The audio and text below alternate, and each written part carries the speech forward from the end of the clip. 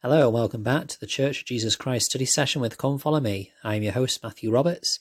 Today this is Series 2, episode 125, and it is a Monday, so we're taking a pause from our usual study of the Come Follow Me materials, and we are discussing different aspects of study, such as general conference talks, different church gospel topics from the Church of Jesus Christ of Latter-day Saints, or any church news, or anything that really is just kind of taken my thoughts at this time.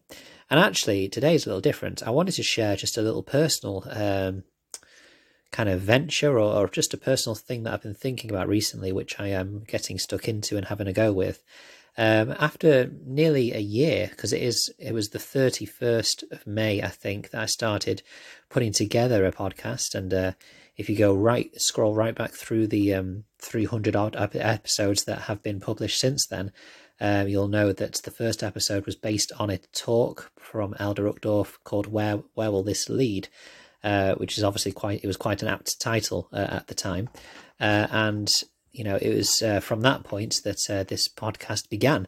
And now I know that it's, got a number of thousands of listens on Castbox and on Spotify and, numerous other places. And I'm just grateful for those people that do tune in. Obviously, you're free to dip in and out, and it is a daily podcast. So it is by nature a bite-size platform. I know there's many wonderful podcasts out there, which I have mentioned before on previous episodes, that I would strongly recommend, including the Don't Miss This podcast. There's also the Real Talk podcast. Of course, there's the Interpreter Foundation that has a weekly radio show, and part of that segment, they have a Come Follow Me segment that they talk about the materials, and there's many others as well, but those are kind of the few that come to mind straight away that kind of have a big influence on my study as I am preparing for this podcast, which is different in the sense that it is a daily study, that it's not a weekly hour-long episode for you to go through, but it's just smaller chunks for you to bite through as you go through your week of study with the Come Follow Me. So that's really where this came from. But since that time, there's been a number of thoughts that have been coming into my mind that I've been studying and looking at. And particularly now that we've had this COVID-19, or we are having this COVID-19 experience, of course, at this stage, today, at the time of recording being May the 3rd, and, the UK has been in lockdown for almost 6 weeks, and, it's being reviewed on the 7th of May, this Friday, I believe. And, it may well be extended at this stage. It's not very clear at this time. But, there's been a lot of time to reflect. Whilst it's still been busy, and it's been busy in a different way, there's been more time to reflect on thoughts. And a bit of time, really, to dedicate to something which I've been thinking about for a while, and that is to write a book.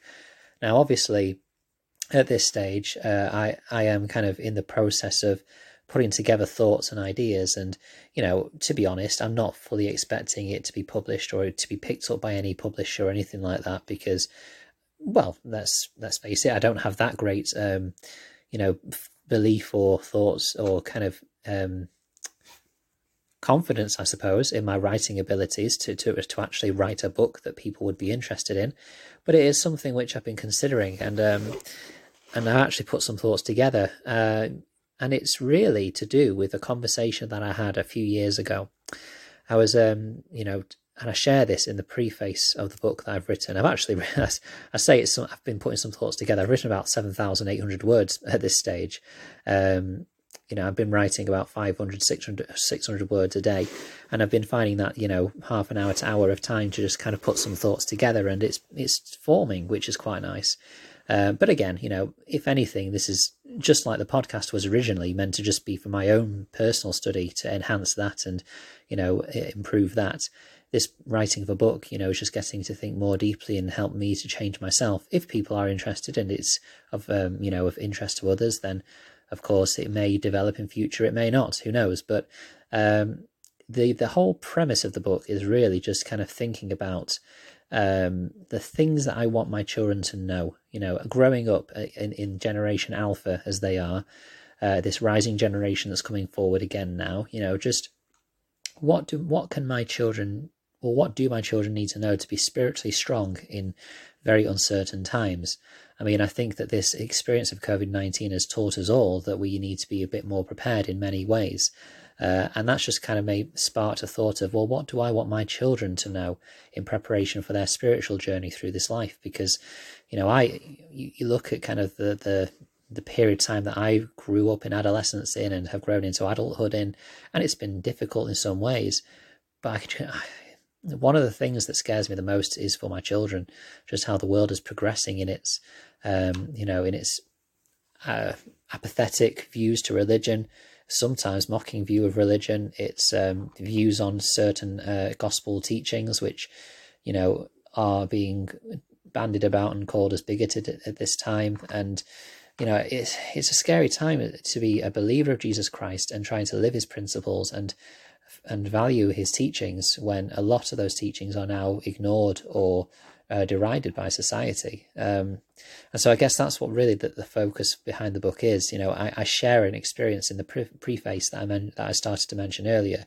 I was talking to one of my previous bishops a few years ago. We were sharing experiences, from the good old days and members that we remembered when I was in youth, such as youth leaders that I had when he was the bishop, and young men's presidents that we shared time and experiences with.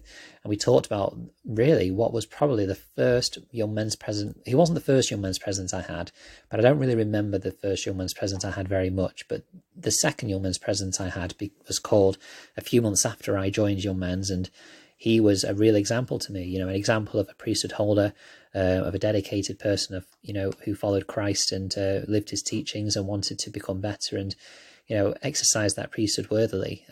He was called onto the bishopric a few years later, and I just really looked up to him.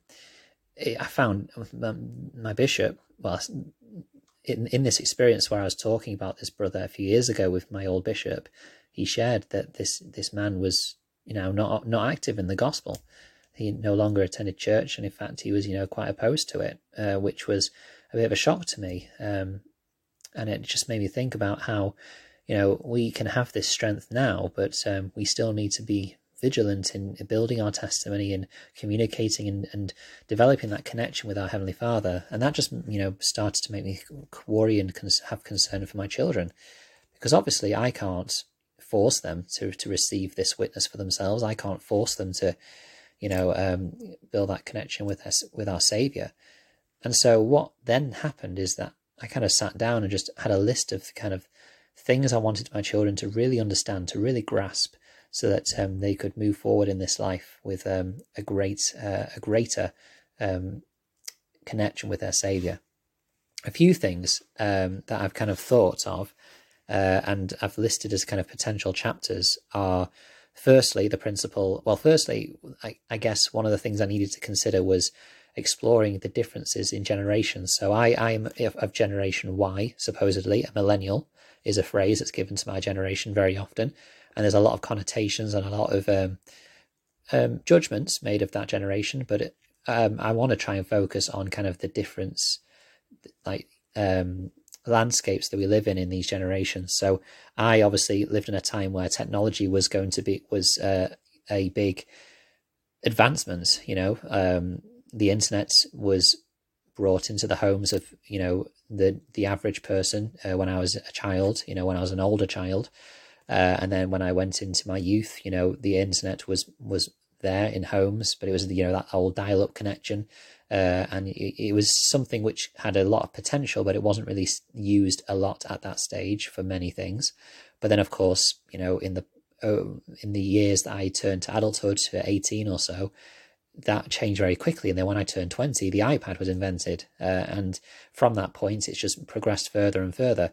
And so in the first chapter, I kind of explore a little bit what the changes between my generation and then the generation that followed, which was Generation Z, which includes my younger siblings and those kind of age. And then it moves to Generation Alpha, which is really from the age my son is, so around the 8-year-olds or so at this time, 7-year-olds, and anyone being born now, and just kind of the differences in the world that these people will be growing up in and how it will impact their spiritual journey, as it were, the differences in morals and values of society through that time as well, which has shifted rapidly as much as technology has as well.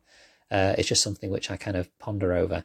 Anyway, I realised that we're almost coming up to 10 minutes, and it's just something I wanted to share and voice out loud, really. It may be of no interest to you whatsoever, this episode, and I apologise for that if you are still listening.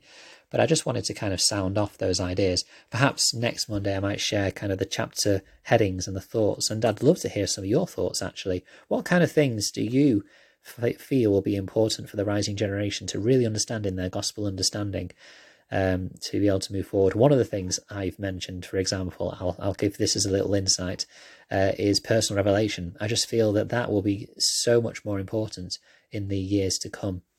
And we can see that from the fact that our prophet, President Nelson, is talking about this so often as well, about how do we hear him, him being the saviour.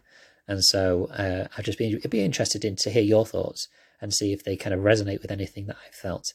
But anyway, if you're interested, just drop me an email, ldsstudysession@gmail.com. I'd love, if anyone wants to have a little read of kind of what I've produced so far, then I'd love to hear some of your thoughts.